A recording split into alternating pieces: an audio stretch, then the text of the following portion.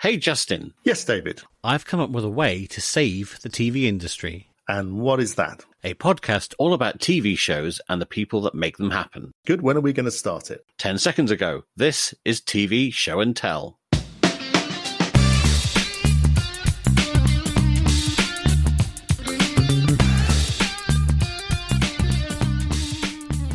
Hello and welcome to a new season of TV Show and Tell, the podcast about the whys and wherefores of the television industry. I'm David Bodicum. I'm a TV producer and games consultant from London. And I'm Justin Scroggy, and I'm known internationally as the Format Doctor. And we're back, bustling with more news, views and interviews about what's going on in the world of telly. Our guest today is James Harkin, the Director of Research for the hit BBC panel game QI, and one of the stars of the worldwide hit podcast No Such Thing as a Fish. But first, Justin is raring to go with his news snippets, so what have you got for us? So I have two formats that have come up recently, not in the UK, but one in the ABC in the USA, one at ProSieben in Germany. They're both feature Z-list slebs. I love this new word, slebs. Have you come across this? S-L-E-B? I'm not sure it's quite in the Oxford English Dictionary yet, but yeah. I've found it being used more and more and more, and I just think it's kind of perfect because it's not quite celebs, it's slebs. So we're used to Z-list slebs who are only famous for being famous. So this show claimed to fame in the States. We now have Z-list celebs who are only famous for being related to someone who's famous. Right. So the idea is they've taken a bunch of these Z-list celebs who are each related to a celebrity, and they've locked them up in a house, which apparently, according to The Guardian, is Katy Perry's old house in Hollywood. And they set them various humiliating tasks, which are vaguely designed to give them clues as to each other's famous relatives. So the game is that they've got to try and figure out who the others are related to. Right. And it's hosted by Kevin Jonas of the Jonas Brothers and his lesser-known brother, Frankie, who's not one of the Jonas Brothers, because actually he is a Jonas brother, but he's not one of the Jonas Brothers. Yeah. And is consequently sometimes known as the Bonus Jonas. Okay, so I hope he has that on his driving license. Like, surname Jonas, first name Bonus. It reminds me, I think there is is it ITV or Channel 4? There's a like a dining format at the minute where there is somebody who is a celebrity and they come and they eat with four guests and they have to guess. The celebrity has to guess which of the people that they're eating with they are related to in some weird way. Oh, right. So, this sort of thing of being related to celebrities is catching on. So on ProSieben in Germany, rather surprisingly actually, is an incredibly trashy show which roughly translates as the Great Celebrity Penance. Atonement.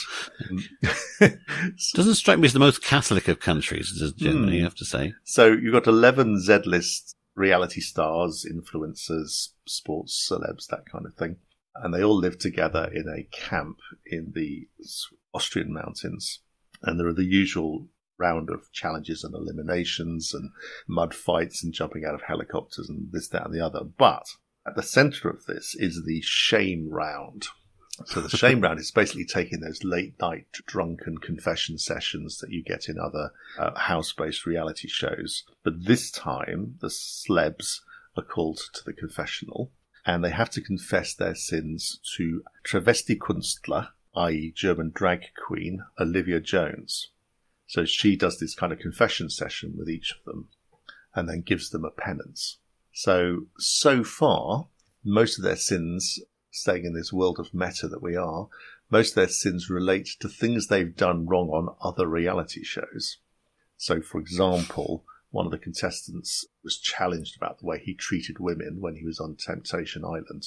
Right. And is sort of forced to confess how badly he behaved, and his penance was to do the laundry for the women in the camp. So a show that I'm eagerly anticipating, I've seen the trailer of, I've read quite a lot about, but I haven't seen yet, is called The Rehearsal. So The Rehearsal is on HBO Max, and from what I've seen, I think it'd be worth a subscription to see it. It features a Canadian comedian called Nathan Fielder, who's hard to describe. He's a cross between, I suppose, Sacha Baron Cohen and Woody Allen. He's like a very anxious Sacha Baron Cohen. And the idea of this, it's a docu-reality show. So the idea is that he helps people who are anxious about some big, important life event that's coming up. Maybe they're going to confess something serious to a close friend, or they're going to tell their new partner that they don't want to have a baby or whatever. And he helps them to practice living it out. So he rehearses the event, and he stages these perfect rehearsals by coming up with possible scenarios, but in ridiculous detail. So he will obsessively think of everything that might possibly happen, and then he'll hire entire buildings, armies of actors, and completely immerse the subjects in a kind of endless what-if scenarios in order to test for them, how they might react to different outcomes. However, there's another level to this, because Nathan, as I said, has all his own sets of anxieties as well. So he's very worried about how every rehearsal is going to go.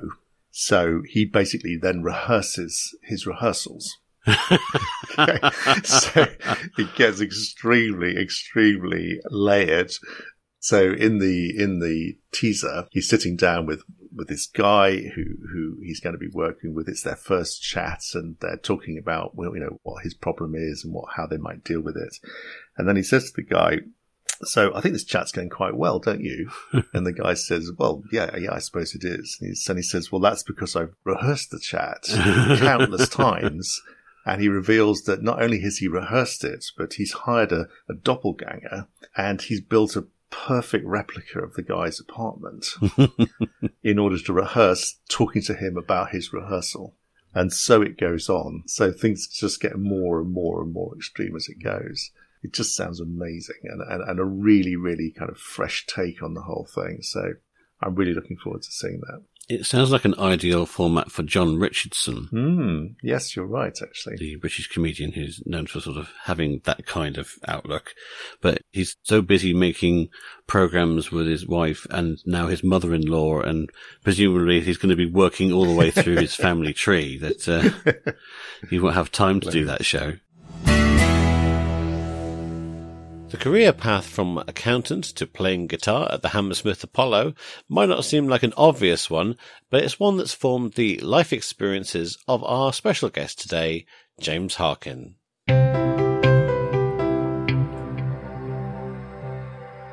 Now, you may or may not believe that Santa Claus exists, but I can tell you that elves definitely exist, because it's the name of the people that help behind the scenes creating the questions for the BBC panel show QI. We have with us today the head elf, or main script editor, director of research for QI. He's been working on the show for 18 years. He's written 13 books. And he's also part of the team that is behind the hit podcast No Such Thing as a Fish, which has had 400 million listens. I'm very pleased to welcome to the show James Harkin. Hello, James. Hi, David. Hi, Justin.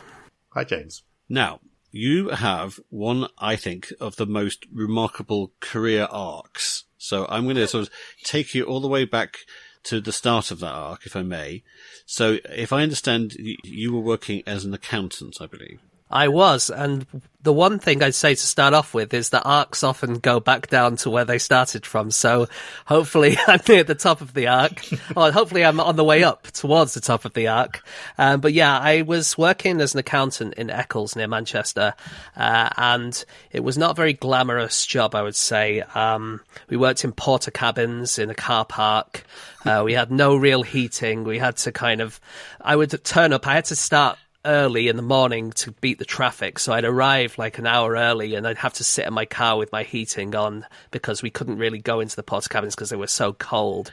And I was just I was really into Gogol and Kafka there, and I'd just be sat in the car with like my windows steamed up in a car park in a dodgy bit of Manchester, sort of reading my Russian literature. This literally sounds like that Monty Python sketch where there's like, hey, you had it tough. We didn't even have a car. I know. I lived in shoebox at bottom of lake. It was something like that. For instance, like it was a pub company, right? So we had all these different pubs that we ran, and they had to ring me up whenever they wanted to change the till. And someone rang me up one day and they said, oh, I'd like you to put some Oldham Rosé on our till. And I was like, oh, because I knew what they'd ordered, and they hadn't ordered any rosé. And I'm like, well, you're not really supposed to order from the cash and carry, so I'll do it this time. But really, if you want some rosé, you should come to us. And they went, no, not rosé, Oldham Rosé. It's half a pint of red wine and half a pint of white wine. Classy. Yeah, exactly. So that's the kind of place I worked. And I was an accountant, and anyone who is an accountant or has worked in accountancy knows that the way it works is it's the same every single month. And so you kind of get to month end and you start again. And the work that I was doing was really not that difficult. And I was asking for more, and they didn't really have any extra work to give me. So I had lots of spare time. And my uncle, Eugene, who actually sadly passed away very, very recently, he told me about this show called QI that I hadn't seen or even heard of, but more importantly, that they had an online section where you could kind of send in facts. And at the time, I was in a quiz team with Jenny Ryan, who is now the vixen on The Chase. I was really into quizzes and stuff, and we were really into that, doing loads of pub quizzes. And he just thought I'd be interested in it. So I started sending them loads of facts. And in all my spare time at work, no one could see my computer because I had a wall behind me, so they didn't know what I was doing. So I could just spend the whole time just looking for facts on the internet. And then I sent them loads of stuff. They started using it on the show. And probably after about a year, my boss sort of called me into the office and said, we've looked at your computer usage, and really you're the second biggest user of the computers in the company. And you're quite about to catch up to the biggest user of the computers. I'm like, well, who is that? And they said, well, it's our entire email system. And I was using basically all day just reading loads and loads of stuff off the internet and using up all this memory, because it's back in the day, when this kind of thing was limited. And I said to them, it was 2005, and I said, I was watching the cricket, because you remember there was that amazing Ashes in 2005. And I said, I was streaming the cricket, and that's what was happening. But really, it meant that I had to really back off. And I told QI, I'm like, look, I really have to, I have to really do my actual job that I get paid for now. And they said, well, how you fancy jacking it in and coming and working for QI? And I didn't want to, because I had a mortgage and, I couldn't really afford to go into showbiz. Oh, but television's such a well-paid, respected industry, James. Well, you know what? Like, to people in Bolton, you think it is, right? You think everyone who works in TV is a millionaire. But, of course, we know that it's very seasonal. You might get a bit of money for some time, but then there's a lot of time where you don't have anything to do. And so I said to QI that I would only do it if I could do the TV show for 3 months a year and I could do their accounts for the rest of the year. And so to start off with, I was QI's accountant as well as one of their researchers. And then eventually the research kind of took over, and now I'm the head of the research team.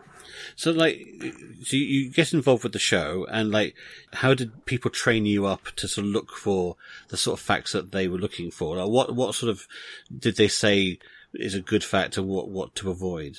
Well, to be honest, we didn't really have much training in those days, because the TV show we'd had one series and we didn't really know what it was. It was just invented by John Lloyd and John Mitchinson in a pub in Oxford.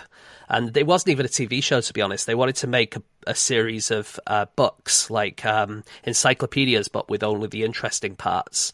And they went to to Faber, the publishers, and said, what do you think of this? And they were kind of thinking about it. And then John happened to push it to someone in one of his friends in TV, and they said, well, we'll give you a series or a pilot. And then suddenly it became from what was going to be the book. And I think John still deep down would love to write that book one day, that kind of massive encyclopedia of everything interesting. But it became a TV show. And so really no one knew what they were doing. And before I got there, it was just a couple of young girls who'd come out of university, Molly Oldfield and Sophie, who, forgive me, whose surname I've forgotten, who would just sit in a... when the government kind of has these little offices that they give to startups, they were in one of those offices and they were just reading through Encyclopedia Britannica and being told, anything you find interesting, just write down and we'll make a show out of it. And in those days, that was about as much training as we had. You learned because whatever worked. And in a way, even after 18 years, that's kind of still how it works. On QI, and I'm sure other people who work in TV are the same, it's like you never really know why things work. Sometimes you write a joke or a question or whatever, and you think this is exactly as good as the thing I wrote last week, but it doesn't fly at all. And then something that you kind of just write on the off chance because you're trying to fill up a bit of a word count will suddenly go off and be a bit of comedy on TV that people watch for years and years and years. So, yeah. Because there is another version of this show that could have potentially happened, which is they could have brought in like 15 comedy writers who try and sort of reverse engineer a joke and then sort of try and find a fact to loosely associate with that. Is there anything of that, or do you just mainly lead on the facts and hope that something funny happens at the end of it? Well, I think certainly in the purest sense of QI, we would lead with the facts for sure. I would probably argue in the last maybe 5 to 10 years, since some of us have become more performers, we probably have a slightly better ear for what comedians like to talk about and what it's easier to make jokes about and stuff like that. Whether that's improved the show or disimproved the show, I don't know. But I would say probably more recently we do look at that kind of thing. When you came into QI, was the formula fixed by then, with Stephen hosting and Alan as the sidekick and so yeah? Because I believe that right at the very beginning, it had a slightly different kind of lineup. Did at the very start, and this was before I started, but to begin with, it was John's idea was you would have the thickos team and the smart people's team, right. And you would have Stephen as the head of the educated team and Alan as the working class lad from North London team, and John's idea, I think, would be, having known many comedians and myself knowing many comedians as well, is that really these comedians are super smart and probably they would have the last laugh most weeks. But then it was supposed to be hosted by Michael Palin. And Michael, I think, had cold feet at the last second. This is a secondary story because I wasn't there at the time, but I believe this is what happened, sure. That Michael decided he couldn't do it. And at the last second, Stephen jumped in. And that's why, unlike every other panel show, we only have one regular, because it was supposed to be a captain and 2 regulars, but we lost our captain. I see. I have to say, it broke my brain, that sort of concept of like having a very asynchronous setup of like just one person in one corner being like the regular and then all the other 3 move around him. It's sort of like, I would never even think to do that. Well, it doesn't make any sense, does it, really?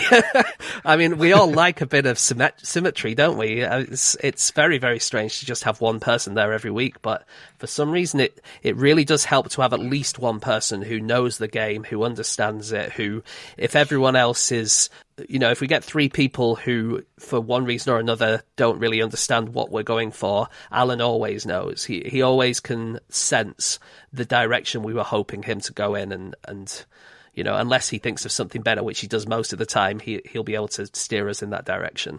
I suppose a parallel to it is Paul Merton on Just a Minute. Yeah, I suppose so, yeah. Who, again, eased into that role with Nicholas, where he was basically, certainly in the later years with Nicholas Parsons, was always on the show, and was that kind of anchor person who knew the game, knew the rules, was very good at playing it, and was a kind of reliable foil. Yeah, and I'd argue probably that the audience needs that kind of reliable face that they know no matter what happens that Alan's going to be there, and that this is the Alan Davis and Sandy Toksvig show, or previously the Alan Davis and Stephen Fry show, and the other stuff that happens is different every week, but at least there's a kind of a reliable thing that you're going to get every single week. So do you have any kind of structure to how you research things? Do you just sort of just basically read and read and read and read? Or do you have any particular favourite sources that you sort of think you get more out of than others? Or Yeah, on QI I have an RSS feed, which is every interesting website that I've ever found that does regular updates. I put on my RSS feed, and that means that every day I get around probably about between 500 and 1,000 web pages that come up on that. Wow. And I don't read every single one, but I skim through them all to see what's interesting, and then I highlight what's interesting. And then when we come to the research for the TV show, I go back to those, to everything that I've highlighted and see what actually is good compared to what actually I thought was good 6 months earlier. But then on top of that, of course, we're reading. I probably read around 100 books a year, I would say, probably something like that, a couple a week. And again, when I say read, it's very much skimming. I find it really hard to read like fiction, because I can start off okay, and then before I know it, I've read 70 pages and I don't remember anything that I've said that I've read, because I'm just kind of skimming. And there's a lot of that. And then the other thing is we like to find experts and go to exhibitions and all that kind of thing. And we've got a group of the elves, I would say, probably around 10 who are there, 10 to 12 of us.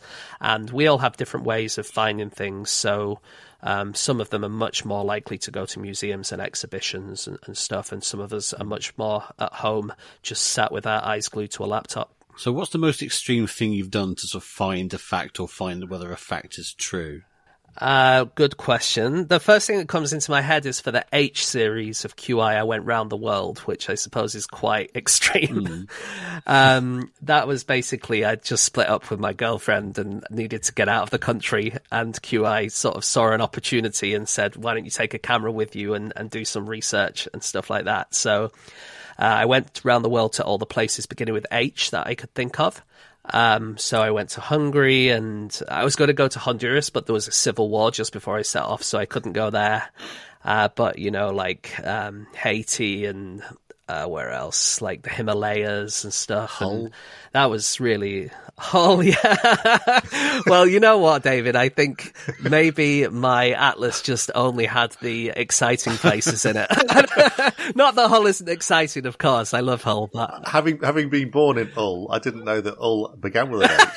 I thought it was just Hull. Yeah, that's a great point. I really like Hull. I really like that area, like Beverly and around there. I love it. So that was pretty extreme, I would say.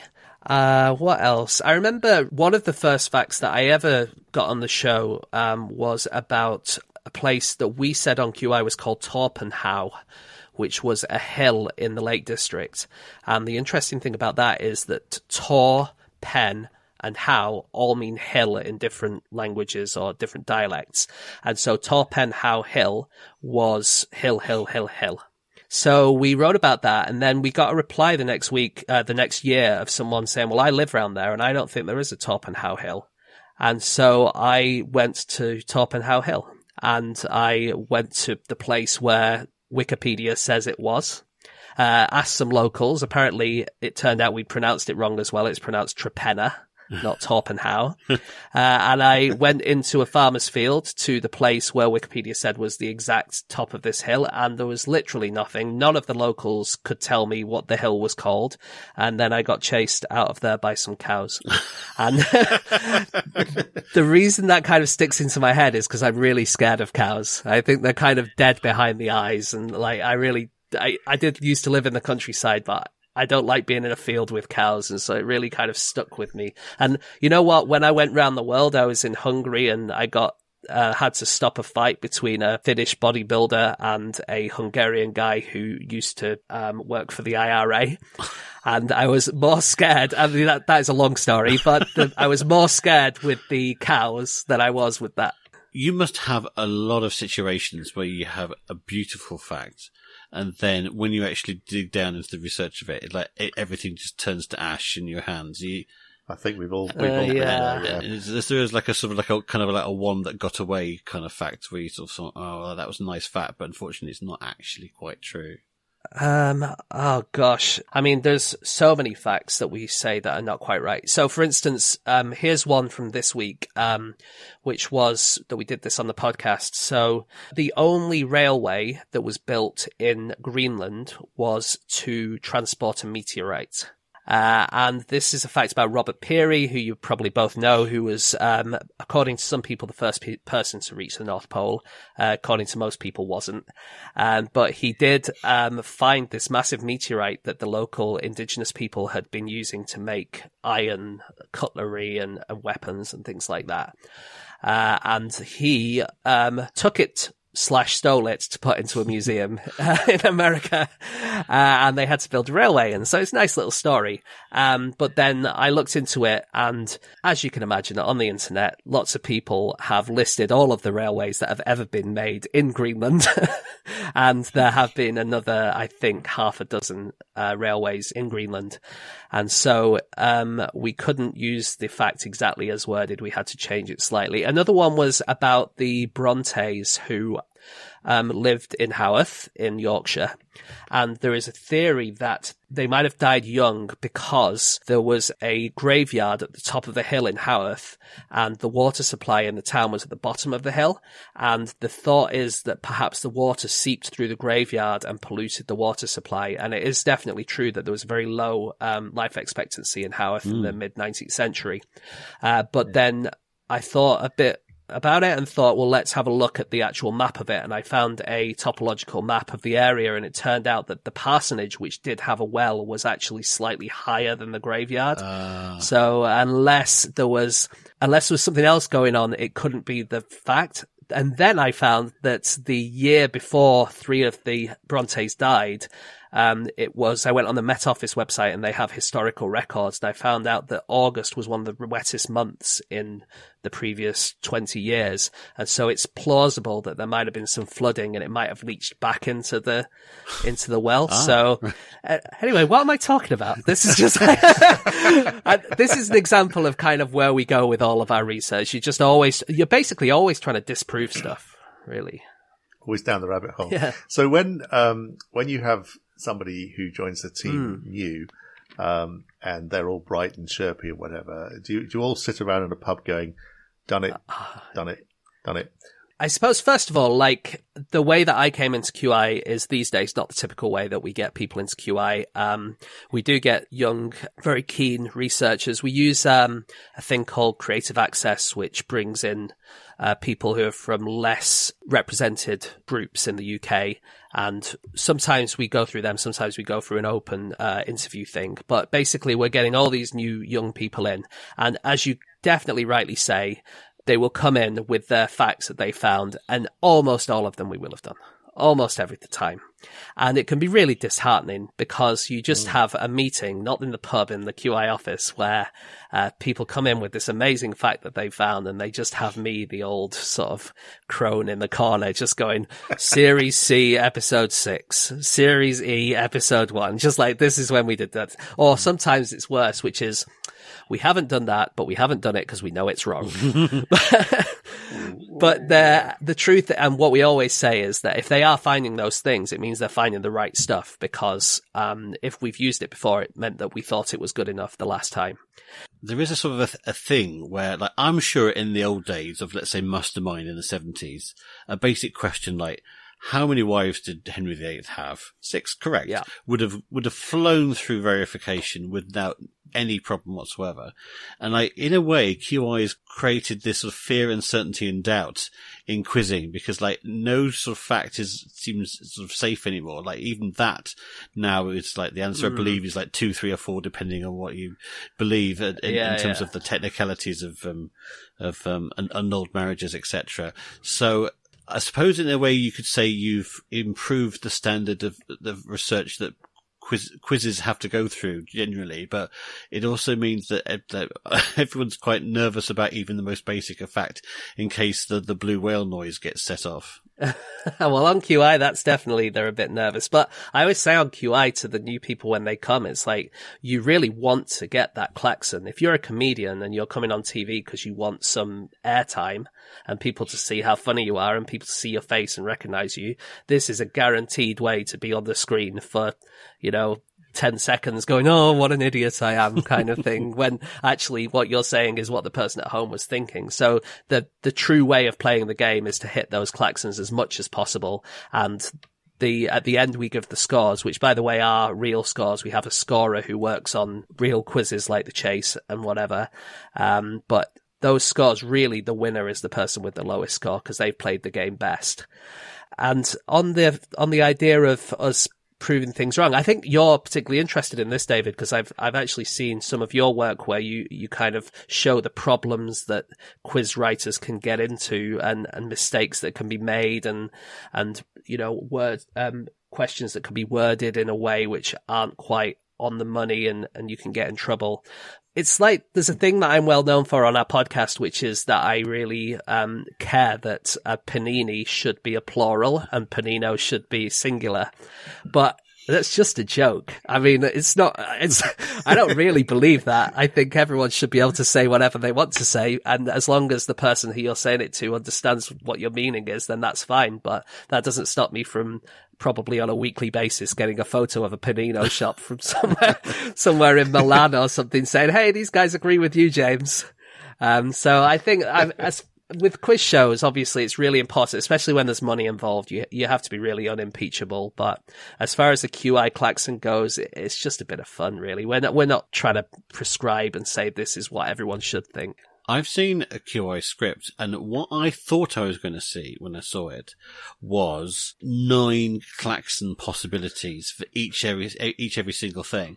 And actually, over the entire show, you might have as few as 5. Yeah, that's true. I'm quite surprised, first, how few there are, but also, therefore, how easy they must seem to hit, because they do obviously hit them. Yeah, well, that's part of the fun of our side of the game, is to try and predict what they're going to say. For instance, like Jimmy Carr uses this joke of reverse cowgirl for any kind of, like, what position does Michael Owen play in reverse cowgirl? Whatever. He's always going to make that joke. So we've noticed him make it a few times on QI. So we're like, oh, we'll load that up for you. But the reason that there was never that many actually was a technical one. And that was because the software that we used meant that you could only load in a certain number of klaxons. We couldn't just type it up on the day and do it. I mean, we could fix it in post, but you're never going to get the right reactions or whatever. So we could only really do a certain number for each question. These days, actually, Alex Bell, who's one of my colleagues, who is he works a lot more in the production side of QI than I do, but he's come up with a new, you would think, why did they not do this at the start? But basically, it's just like an iPad with a load of actual words on where he can put in many more klaxons than he used to.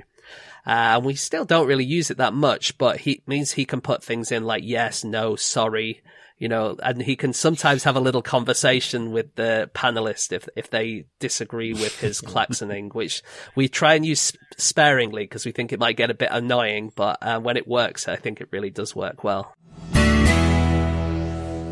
And do stick around because there's more from James later in the show.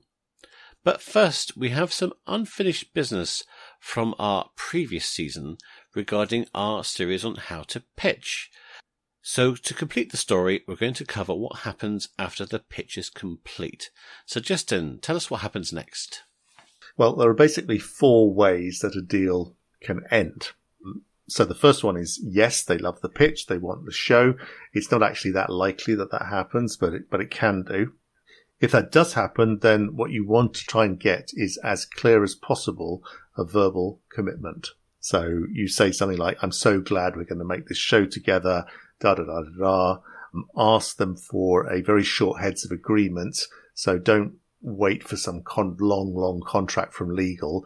Get something that is just a letter which formalizes that you're going to go ahead and are going to sign a heads of agreement later on. In blood, preferably. In blood, yes, in their blood. A really good piece of advice I remember being given by David Lyle was, don't sell past sold. So don't sell past sold means once they've said yes, you need to get out of the room as fast as you possibly can. Because if you keep talking, if you keep effectively selling the show, the danger is you'll trip over something they don't like. Right. There's a commissioning editor at the CBC in Canada who shall remain nameless, but she had a particular mannerism, which was she'd say yes, at least to a development money or a pilot or something like that. And then somewhere in the next 5 or 10 minutes, there'd be a kicker. There'd be a kind of, obviously we can't do that till 2023, or, as long as you get Elvis to present it. So I learnt with her that the moment she said yes, I literally started packing my briefcase and heading for the door, because I knew otherwise there's going to be something that would just puncture the balloon. So basically, shut up and leave is the first thing. So if you don't get a yes, what's more common is to get a yes, but I've got to sell up. Mm-hmm. So you know what sell up is. Yeah, by pitching to your boss's boss, basically. Essentially, that's right. And also people want to share it with their development team, which I think, I'm never quite sure if that's a euphemism or not really, but anyway, if they do give you a kind of qualified yes, then first of all, don't look disappointed. All right. You've got to be as enthusiastic and pleased as if they just handed you a wad of cash. And then ask them what they need to sell up. Mm-hmm. Okay. Because what they're going to do is not what you did. They haven't got your sales material. They haven't rehearsed it. They're probably going to chuck somebody a piece of paper and say, what do you think of this? I quite liked it. What do you think? Or they're going to give an elevator pitch. So in an ideal world, you intervene and you actually provide them with the materials they need for them to sell up, and find out when that's likely to be as well. Number 3 is a maybe. Now, a maybe isn't a no. A maybe can be converted into a yes. So if you've been actively listening, you should have picked up by now what's worrying them. If you don't know what's worrying them, ask. Find out literally, how do I turn a maybe into a yes? What do I need to convince you? It's fine. It's a sales, it's a commercial conversation, and you're allowed to do that and offer to come back and make a time to come back with your revised proposal. Mm-hmm. Okay. A no, on the other hand, means no. Okay. You cannot turn a no into a yes. So don't try. And as I said, I think in our last session, just remember that the most likely outcome is no. And if it's going to be a no, then your job is to prepare the ground for coming back with another idea. Okay. So how you take rejection in the room is really critical, because the reasons for no are very rarely that it was a crap idea. It's far more likely that they've got something a bit like it in development. They don't need this at the moment. They haven't got a slot for it. They can't afford it. There's a whole host of reasons going through their heads why they have to say no to it. And it's not necessarily, in fact, it's very rarely as a reflection on your ability. I think when members of the public try and pitch something, sometimes I think they don't quite understand enough about the TV industry to even process what a no means. For example, like somebody might go, well, it's a good idea, but unfortunately you don't have access to the people that you want to make the program about, or it's going to be too expensive. And then the natural thing is just to get really defensive about it and go, well, actually, I think, we can make it really cheaply. We could, we could do it ourselves on home video cameras, and people will pay us to make the program for them. The people will always want to be on TV, and usually there's extraordinarily good reasons why they've given you the feedback that they have, and you've got to sort of just swallow it up and accept that they know more about their industry than you do. Yeah. And, again, if you're in the right relationship with the commissioning editor, you can find out why. It's often not a secret, but they spend most of their lives saying that's one of the reasons I don't really want to be a commissioning editor, is I don't want to spend the majority of my day saying no to people. And you can ask for, if, they might just give a brief bit of feedback, but you can ask for a slightly more elevated, detailed piece of feedback if it's something you put a lot of work into, something that I know couple of projects I've been attached to have done in the past.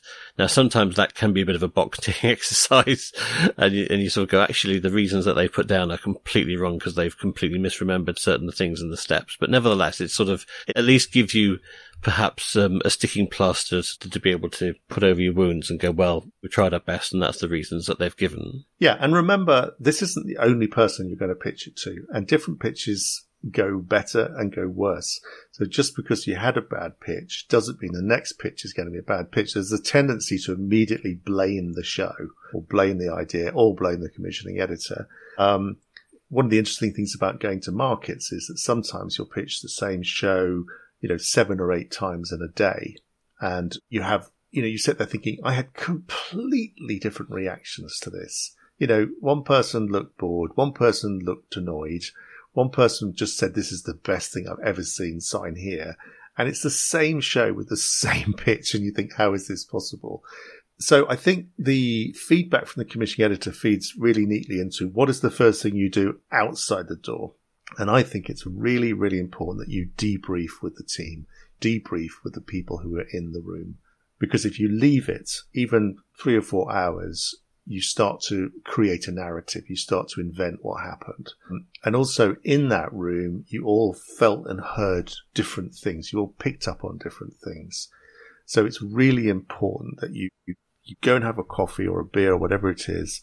And before you reframe the experience, you actually just write down or discuss your impressions of what happened, because that's what you'll use not only for the next pitch, but also, if you go back to the same person. I think there's also a step in between that, actually, between the sort of closing the door handle and going to cry in your cappuccino, which is, I'm going to steal an idea from Chris Curlier, one of our previous guests, who's mentioned in the past that he has a 10-second rule, which is that nobody in your team discusses what's happened until you're 10 seconds away from the front door of the building.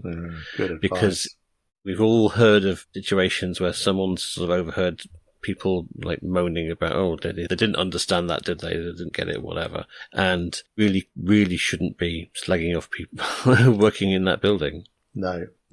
I remember coming out of a meeting and the people waiting outside were waiting to go and pitch with Freddie Starr. And that dates you. It does date me, yes. But I remember sort of thinking, okay, we haven't got this one. Let's just get the taxi home and just go and make something else. Did Freddie Starr get it though as well? He did. He did. Oh, actually. Right. Okay. Yeah. No. I mean, the show was made. It was a car crash, but it was made. Yeah.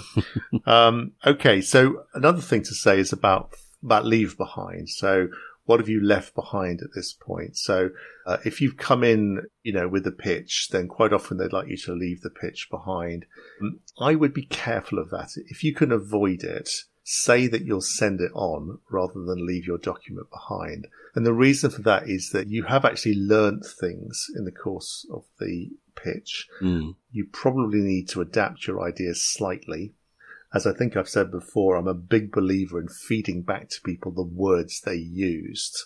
So again, if you've taken notes in the meeting or if you're very quick with your debrief, you can actually, jot down words and phrases and the things, again, that they got excited about and big those up in the document. So, I mean, don't wait more than, 48 hours, but I would say leave with your materials and send slightly adapted materials back. It also just means actually you've created another point of contact after the meeting. So you're now in dialogue after it.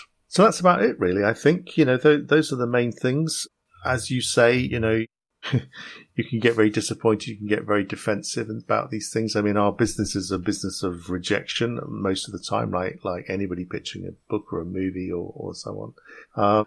And the answer is an odd mixture of having confidence in your idea and the humility to listen to what people say. And as you've said before, it's also a matter of timing as well. Yeah. I mean, I'm just signing a development deal with a production company on a show that I made up in 1996. But because I keep everything, I've got the original pitch document from 1996, which, one day at the Oscars I will produce. But yeah, I mean, it is quite tough. It's, 20 25 years ago, more than 25 years ago. And that's like a typewritten document with Tipp-Ex all over it and Pretty blue pencil. much, yeah. I mean, the illustrations are drawn by me. It's very badly photocopied, but the core idea is the same. It's just, I've kept it in a drawer. I've kept it on a list, and the right moment came up. Someone was looking for a family show, and I just blurted it out, and boom. So there you go. It's not signed and sealed, but it is at least, it is now in development with a big production company. So there you go, folks. All you have to do is be patient, wait 25 years, and you might get a yes.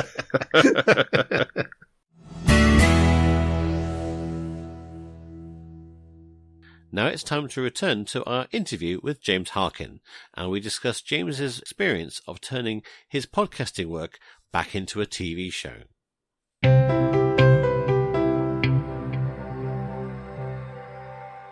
Okay, so we've gone from accountant to working on QI, and then so as part of the QI office is coming up with new ideas for things.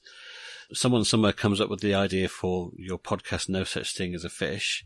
So, like, how did that start, and like, how did you decide like which of you would get involved with it?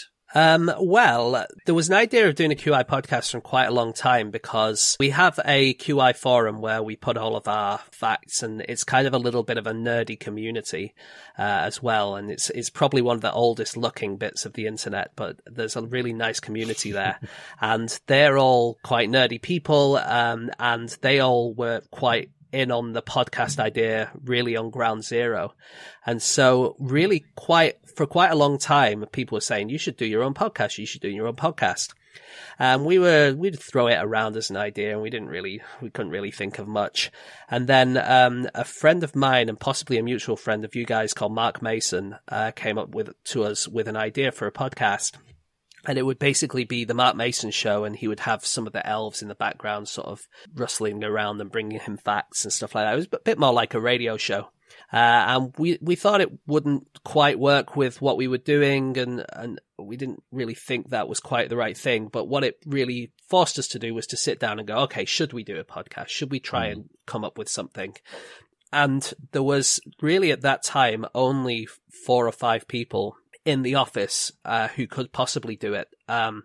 And 4 of us are on the podcast now. And on top of that, there was Alex Bell, who was at university. So he couldn't really commit his time to it. And Anne Miller, who didn't really feel like she wanted to do it. So the 4 people who did it were really the only ones who were available. And in actual fact, it was strange because immediately it was obvious that we did have this really good sort of, connection between the 4 of us, and we worked really well together. And, we all come from very different backgrounds, different parts of the world. We have very different voices, which I think is really important. It's like, it's not just like 4, Southern male voices. We all sound slightly different. It's really amazing how it's grown and how, like you said before, we have our 400 million listeners now. And yeah, we couldn't believe it. We thought that it was just something we were doing for a bit of fun. And then suddenly it took off. And after a couple of weeks, we were number 1 in the charts, and we've been in the top 10 of the charts for 8 years. A couple of weeks? Yeah. I mean, like, I knew it was successful, but like, I didn't know it was like that immediately successful. Well, I suppose it was helped by Stephen Fry tweeted about it. And the way the Apple charts worked in those days, I think slightly different now, but you were very much helped by the fact that you were new. The Apple charts weighted you compared to previous weeks. So if you're on a real upward trajectory, then you're much easier to get to the top. And that still is true now, but it's slightly different.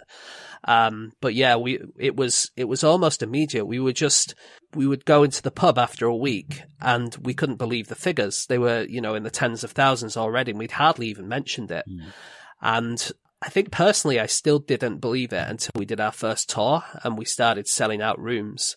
And once we started selling out those rooms, then you could see there were actual people, because on the internet, if numbers are going up, who knows if that's real, right? It's all bots. It's just people from Russia Yeah. downloading it and storing Exactly. it for reasons. Nothing against Russians, of course. I mean, I've been recognized on the Moscow Underground by some of our fans, so we do have listeners in Moscow as well. But yeah, you would see these tens of thousands and then hundreds of thousands and then millions of people listening, and it was literally only when we actually saw them in real life that I believed that this actually was getting so big and really has now completely taken over everything. Almost. Yeah, so that upward spiral continued as like the BBC sort of came knocking and said, well, you've got this podcast now, so like, do you want to reverse engineer this back into a TV show called No Such Thing as the News? So, but that came from a quite unusual source of funding. Yeah, it did. It's quite interesting because Chris and Rosie Ramsey, who do the podcast Shagged, Married, Avoid, which is obviously a humongous podcast, they've just done a chat show, and I'm pretty sure they were advertised as the first podcast to have been turned into a TV show, which we were quite surprised about because we had done it probably about 10 years before then. But the truth was that ours was very different to theirs. So they, very shiny floor, really slick. I mean, those two are brilliantly funny. I really love them. But ours was, commissioned by BBC News as opposed to comedy or entertainment. It was made in a club in Greenwich and made on, I don't know how much shoestrings are these days, but I'm not sure that even saying it was on a shoestring is fair because it was made with no money, with like literally what was amazing was that we wrote it, we performed on it. We also edited it ourselves. Like, I've never heard of any other TV show doing that. I'm sure there are some, but I've never heard of anyone. So we would literally come off the stage and I would get the audio immediately. And in the taxi home, I would be editing the audio, which I would then send to Dan and Anna, who went directly to the offline edit, and they would spend all night editing it. And then I would get up at 7 o'clock the next morning and go in for the online edit, and we would put it out the next evening, which is, I mean, it almost killed me, but it was great fun and an amazing experience. But I mean, you can tell if anyone goes on the internet and looks back at it, you can see that it was made very cheaply. But with all the things that QI does, we always think that it's the content that's the most important thing. And if you get the content right, people will like it and will enjoy it. And that's what happened with the podcast, which was a bit rough and ready to start off with. And we kind of hoped that would happen with news as well, although we only lasted 2 seasons. And the last leg, which started about the same week as we did, has gone on to much bigger and better things. When you have a new commission and you start a new show, there's this idea, I think, that you might have one person sat in a bedroom who's come up with an idea and they kind of they take their idea and put it straight onto TV. But it's really unusual that, and you always have this group of people above you and a group of people above them who have their idea of what color this cushion should be, or, this needs to be 2 minutes longer, this segment or whatever. But it was so unusual, I found, that we really didn't have any of that.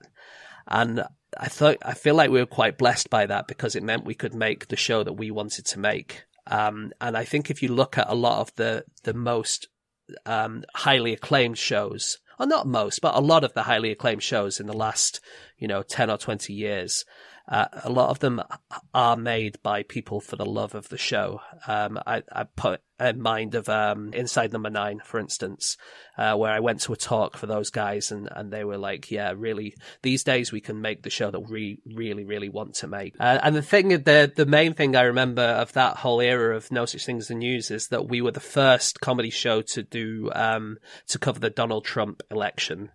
When he became president, because we recorded on the night of the election and we didn't know who was going to win. So we did, we did 3 versions. We did a version where Trump wins, a version where Hillary won, and a version where it was like a tie and they were going to have weeks and weeks of, of deliberations. And what the show was, it was 4 sections with 4 different facts. And so we had to redo the first fact for each of the 3 different things. And then, like I said, it was in the evening when we would do the edit. And we started editing with the idea that Hillary would win because that was what everyone thought. And that's what the betting markets were showing and everything.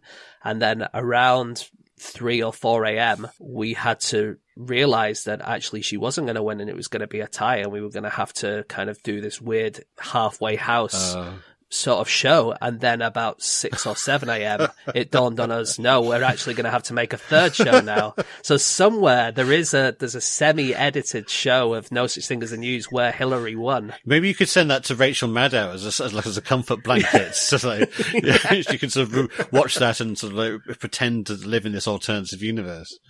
It was so strange. So sort of that complete the arc, if you like. You now, as a major part of your... I'm back in Bolton working as an accountant. Yeah. By the way, when is that cost-benefit analysis going to be on my desk, by the way?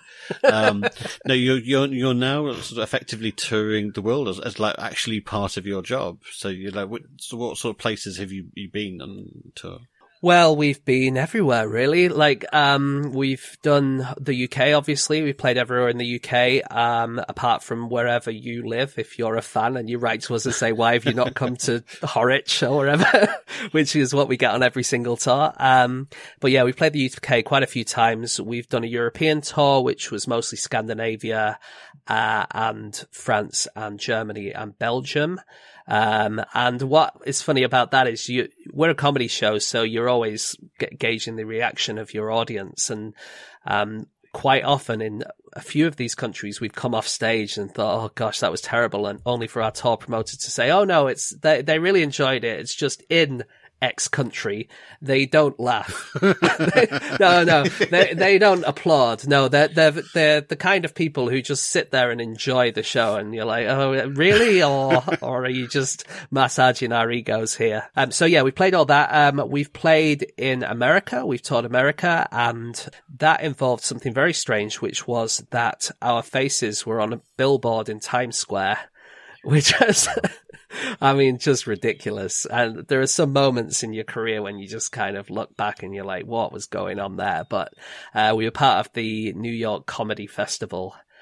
We've played Australia, New Zealand, and yeah, I'd love to play some other places, to be honest. We're always getting emails from people saying, why haven't you come to South Africa yet? Or why have you not come to Japan yet? Or I suppose like podcasting is the sort of ideal tool because you know how many people are listening in certain places. So you can target these tours to those places. 100%. So when people say to us, why have you not come to Essex, say, we can say, well, the reason is because our tour company get all of our data. They know exactly where you are when you're listening. And so they book the places where most of our listeners are. And if you look at our figures, London is by far our biggest city. But then the next 2 or 3 are all in Australia. QI as a TV show is really big in Australia. It was once mentioned in the Australian Parliament. It's like, why can we not make more Australian shows and not have Stephen Bloody Fry on the TV all the time? QI is really big, and the podcast is pretty big over there as well. When we played Australia, we were on a flight, and there was people in front of us were listening to the show on their headphones, and then they took their headphones off and we were sat behind them talking about something else. And they said it was the strangest experience for them, that they couldn't work out. Yeah, exactly. So yeah, we played all those places, and it's what a privilege to be able to do that, and the other thing about podcasts is it is global, because it's just, you shove it on the internet and it doesn't matter where in the world you are, you can pick it up, well, within reason. So like, what's the features? There any other sort of like medium or like project you'd like to do? Or? Well, I don't know. I've still got QI to make. We do the podcast. We do the books. We're moving the podcast onto YouTube because YouTube have asked us if we would. So we're going to be putting some clips up on there. Does that mean you have to sort of like worry about how you look now and like get dressed up for it? As you well know, David, I don't worry about how I look. And that's for other people to worry about. It's like when we did the No Such Thing as the News, we were in this club, and it was in the middle of the summer, and it was roasting hot. And it was just so hot. And it was funny because I had some sinus surgery 2 weeks ago, had a lot of swelling in my face, and I managed to dig out my old ice packs that they bought me for No Such Thing as a News, which I had to, just before we sat down on stage, I had to stuff them all behind my shirt at the back so that I wouldn't look like I was melting on stage. It didn't work, but, did that. So yeah, no, we won't worry too much about what we look like. I think, like I've said before, it's all about the content as far as we're concerned. And do you want to mention this sort of sports thing that you're doing? Yeah, I can do. We've not really announced this, but we're writing, myself and Anna Tashinsky from the podcast are writing a QI Big Bumper Book of Sports, which will come out in autumn next year. We're halfway through writing it, and our deadline is scarily close to finishing it off. We don't really know what it'll be called, but unlike a lot of the other QI books, which are like lists of facts, this is going to be a bit more written. It's going to be a bit more looking at the sociological side of sport, but of course doing what we always do with loads of silly stories about, people walking for 6 days on end and pole vaulters getting electrocuted because their poles are made of aluminium. And people who winning the discus even though they didn't know what a discus looked like and all that kind of stuff. So there'll be all sorts of amazing, fun stories in there, but it's going to be a bit more of a proper book. Well, that sounds great. And shall we give you a plug? So if you want to listen to James's podcast, it's very good. It's called No Such Thing as a Fish. And I'm sure the 12 people that listen to our podcast will all flood and listen to it if they're not already doing so. That's why I'm here. Exactly. It's all for the PR. Exactly. Marvellous. Well, it's been a real treat talking to you, James. Thanks so much for coming on. You're going to come back for your show and tell item later.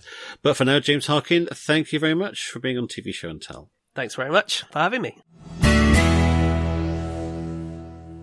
Since the last time we've been on air, ITV have announced that they're bringing back Big Brother. It's been on Channel 4 and Channel 5, and now they're giving it a go. Now, the one thing about Big Brother is its iconic location, the Big Brother house. And of course, the same could be said for another ITV show, Love Island. Now, Justin, I know this is a topic you're very hot on, so what is it about a show's location that makes it an integral part of the format? Well, formats are narratives, and narratives are stories, and stories take place somewhere. And in a good story, that somewhere, that place, that location informs the story in some way. I think the challenge is often faced by set designers and location finders when a producer comes along to them and says, here's my show, now I need a place to deliver it. In a better world, in an ideal world, the idea itself comes with a way in which the narrative of the format is served by the place it's set in. So, for example, there's a rule in sitcoms which says that often the best sitcoms are ones where people are effectively thrown together and trapped in a situation that they can't get out of. Yes. A classic way in which a format is informed by its place is when the place traps the people, as you say. So that might be an island, for example. We have loads and loads of formats where everyone is on an island. Often it's not an island, it's a peninsula or something more useful for trucking in equipment, truthfully. But it looks like an island and it functions. Love Peninsula. You might have just developed BBC Three's new hot format there, Justin. Exactly. Or Bear Grylls, the peninsula. Romance Isthmus. But, another example is The Bloody Game, as a recent Korean format, which is sort of based on the movie Parasite, which is where everybody is trapped inside a building. The difference is that the contestants start in the wealthy part of the building, living in a very nice apartment. And when they get eliminated, what the rest of the people don't know is that the eliminated people are now living in the basement. Right. I think Dragon's Den is a good example, really. And when the show was picked up by the BBC and turned into Dragon's Den, the whole vibe of it was very industrial. So the opening titles were the old mills of Manchester, and the set was built into an old warehouse, and I think later a furniture depository and so on. But it was very much sort of tied into the feeling of the Industrial Revolution. So there was very much a sense that this wasn't the dragon's lair. This was the dragons kind of visiting your startup place.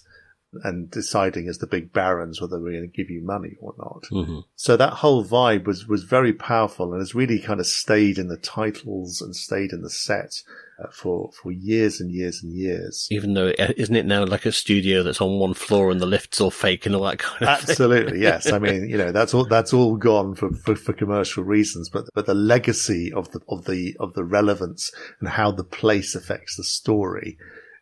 If you take the American version of Dragon's Den, it's called Shark Tank. And it has a very, very different feel. It's much more apprentice-like in a way, in that the entrepreneurs visit the sharks at their sort of penthouse offices, in the middle of the city. And they're all very glamorous and rich. And when they walk in, instead of standing in a lift, they go down a corridor with shark tanks on either side. So that the story is that when this was originally designed, the plan was that the sharks would be in a donut shaped tank. So they would be circling. Metaphor. Yeah, metaphor. I know. Metaphor. They'd be circling throughout until somebody pointed out that this would be a nightmare for continuity. To be saying, sorry, shot 2, love. Sorry, can we go back to first positions, please? Yeah, that basking shot wasn't there before. So it wasn't the fact that there are literally sharks and thousands of tons of water in the studio. It was the fact of continuity. Absolutely, that's the story anyway. So if anyone out there can verify that story, I'd be delighted. But again, it's just very interesting how, again, the story reflects the culture, the setting reflects the culture, and all of that feeds into what is essentially a business transaction.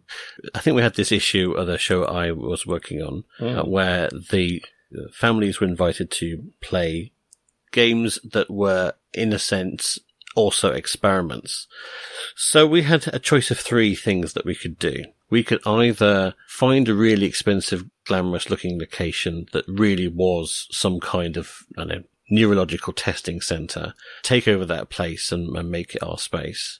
We could also get them to walk up to a fancy looking front door that was ostensibly such an institution, but then actually we run the real games in a studio effectively, but dress it a bit like Dragon's Den as if it was somewhere else. Or thirdly, we could just run the entire thing in a studio. And we ended up doing the first thing, and the first thing ended up being a disused Pfizer factory where they used to make Viagra, or they invented it there anyway. And, as you might understand, a sort of a 90s disused laboratory in Kent I'm selling it as if it's really glamorous, Justin, but it really wasn't all that great. And so what we really should have done is we should have just shot the whole thing as a studio, because effectively it was. Well, I think that's an interesting point when you've got that kind of mixed messaging, really, because there's a whole story that you tell with a lab, and there's a whole story that you tell with a game show setting, and when you try to mix them up, it can become very difficult. I was involved with a Chinese dating show called Mum Mate Computer Date, which was a good show, basically, where a singleton has to choose between 3 possible suitors, and one's been chosen by her mum, and one's been chosen by a mate, and one's been chosen by a computer, and she has to decide which one it is, which was fine. When they came to the set, it was very difficult because the brief was basically romantic tech. Right. I've had some emails about that in my spam folder, but yes. But, you're trying to do a dating show, but they really wanted it to be kind of high-tech computer, da-da-da-da-da-da. And, romantic is red and pink, and tech is steel and blue, and you've got soft furnishings and you've got hard furnishings. And, the eventual result was a very, very high-tech looking set with a massive chandelier in the middle, which just didn't work. But it was, again, that mixed messaging. You compare this to something like the repair shop, for example. I think the repair shop is a wonderful use of place and location, because actually this is not a repair shop. It's a lovely barn in Sussex is what it is, but it's been dressed and designed in such a way that it feels like the completely natural place for all of these craftsmen to be in. It's nostalgic, it's warm. The show was originally a daytime show long before it made it to prime time. So it had this kind of, again, day feel to it. And it had the seasons, and it had because it was a place that you came to, you brought things to. So everything about the repair shop location feeds the story, makes the story better. There's nothing you do in that format that couldn't be done in a studio, because all of those people and all of that equipment and all of those tools were imported. But it serves the format, it serves the atmosphere, it serves everything brilliantly. And if our accountants are watching, the reason why we hire the top floor of the Shard for recording this podcast is for tax purposes. So that's the reason for our choice of location. Well, it's also because it's got the helipad that I need. yeah, to get to the home counties. Well, I just get the number 73 bus. I always wave at the bus. Now, if you're not familiar with the title of this podcast, we call it TV Show and Tell because we ask our guests to show and tell us an object, either real or metaphorical, that has perhaps inspired their career or just has a neat or funny anecdote associated with it. So it's James Harkin's turn to show and tell us something to do with his career.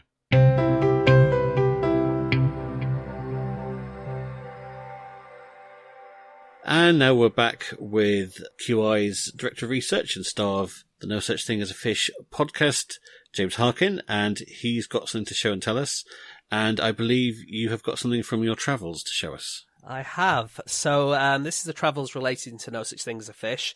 I'm not really one for keeping stuff from the shows and the things that I do. But Paulina, my wife, who comes to all the shows, she often collects the tickets that we get. Mm-hmm. And so I've got a load of tickets from some of the shows that we've done. So I have a ticket from the Hammersmith Apollo when we played there, and I played guitar on stage at the Hammersmith Apollo, which I'm really proud of doing. I did play Baby Shark, but it's a start. I got some stuff from New York there. I've got something from the Heinz Oberhammer Award, which we were given in Vienna. That was for science communication. And they gave us a little prize, which is this. It's a jar of llama droppings. Of course.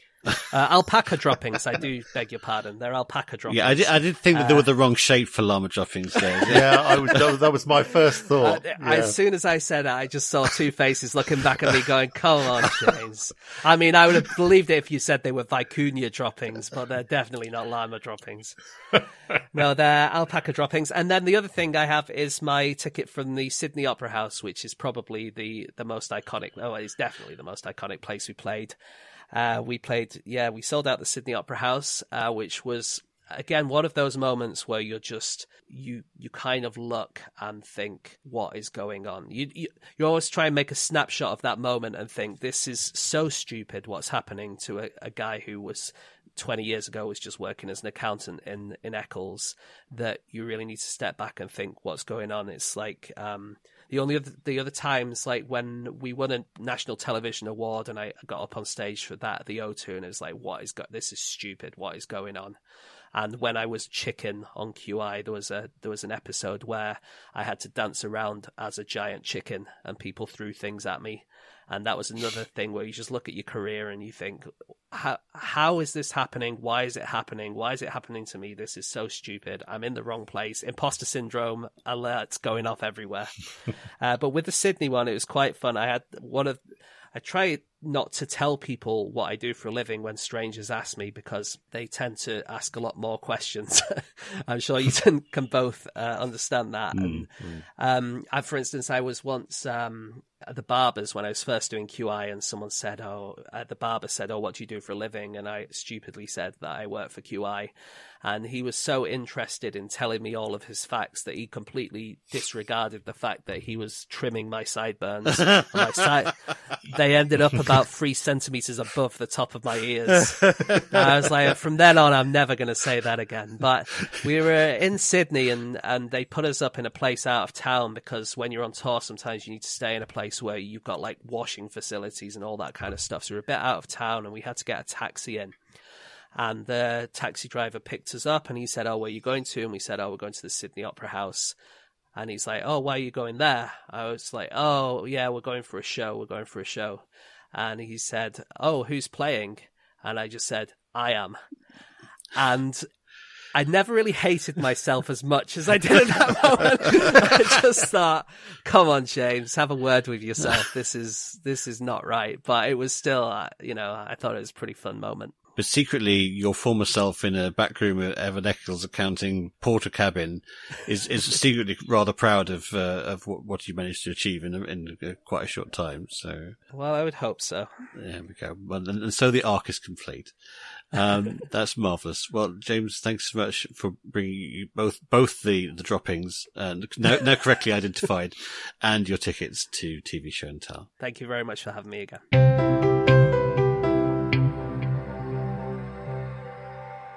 And it's time to play Fake or Format, our little parlour game where we have to separate fact from fiction.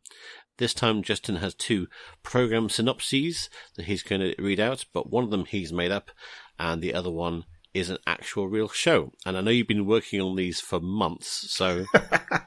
Right. Minutes. Okay, so both of these formats involve looking. Okay, so the first one is called Look at Me. It's an Italian format, and it involves a troupe of comedians who are sent into a social situation, and their objective is to try and attract the most attention. Okay. And the production uses eye-tracking technology, which enables them to measure who people are looking at and for how long. Wow. So the winner each week is the person who the most people spent the most of time looking at. So as they're trying to outdo each other, they resort to more and more extreme tactics. So that's look at me, ! The second one is called You're in the Picture. And this involves a large cutout scene, a life-size illustration like you used to have at the seaside of a famous scene, or it might be a song lyric or something like that. And it's got holes cut out in it.